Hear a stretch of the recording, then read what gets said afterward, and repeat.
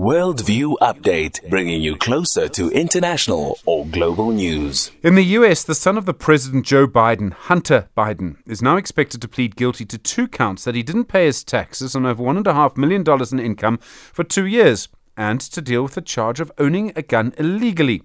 This would appear to mean he's not going to serve jail time and will only pay a fine. However, the former president, Donald Trump, who's running against Joe Biden next year, says this shows the U.S. justice system is broken. Trump, of course, faces charges relating to keeping classified material in his private home. Brooks Spector is an associate editor at Daily Maverick. Brooks, good morning.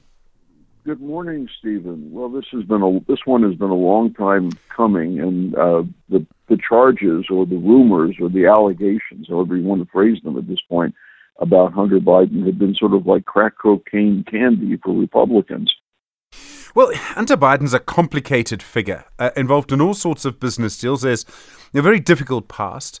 How important are these charges against him? I mean, the Republicans are going to say that he's getting easy justice, that he's just getting a slap on the wrist. His supporters are going to say that he's being treated fairly.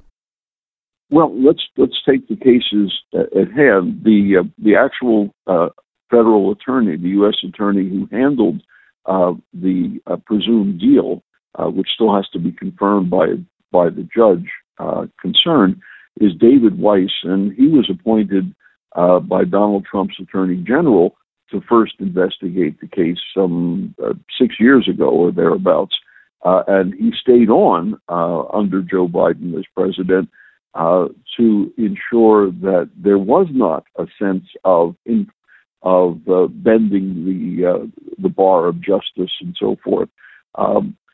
Now, if you're a Republican supporter of Donald Trump, this becomes absolute pure proof that the Washington scene is a swamp and that Donald Trump needs to go back and finish the job.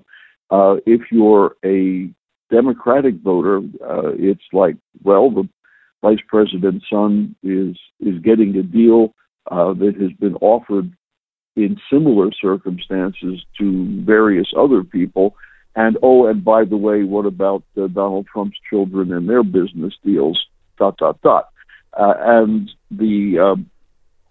for the middle ground, for those voters who aren't obviously affiliated, maybe it's just one more thing for them to go, oh, well, that's Washington for you.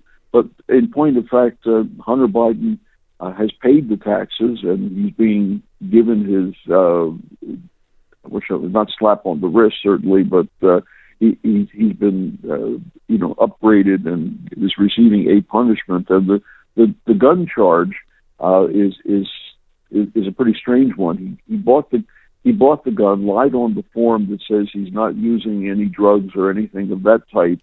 And then his then girlfriend made him dispose of the gun 2 weeks later. So, he violated the law, but there was never any indication that there was an actual use of it in any sort of criminal activity.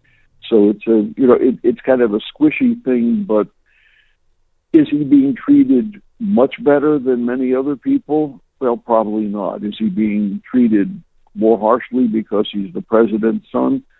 Clearly not. There's a much bigger issue here, that the justice system in the US is now stuck in politics. Trump faces these charges and others. In the case involving a sort of sexual assault or misconduct, or sort of really about lying around campaign finances, there's maybe some justification that there's a sort of overzealous attorney general there.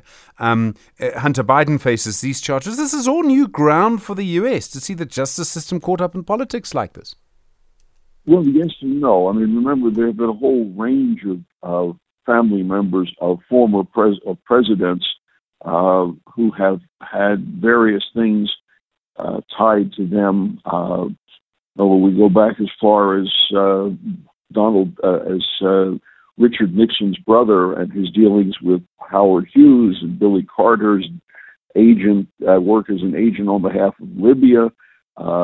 George Bush's brother, Neil Bush, who served on the board of a failed savings and loan, a bank, Roger Clinton's drug convictions, and then all those financial and security clearance issues that seem to swallow up Donald Trump's children and his son-in-law. So that part of it has been there for a while. But the larger point you're waving at, which is that the justice system seems now deeply enmeshed in the political universe, is, I think, sadly true. I think you pointed to something that I don't think many people have figured out how to separate the two anymore, because in our age, any charge of a high-flying person almost immediately hits the front page of a newspaper, a tabloid, the social media, the television, the 24-hour news channels, and so forth. And there may not be any escape for it anymore, sadly. Brooke Spector, thank you very much indeed. Associate Editor at Daily Maverick. Do appreciate the time. 27 after 6.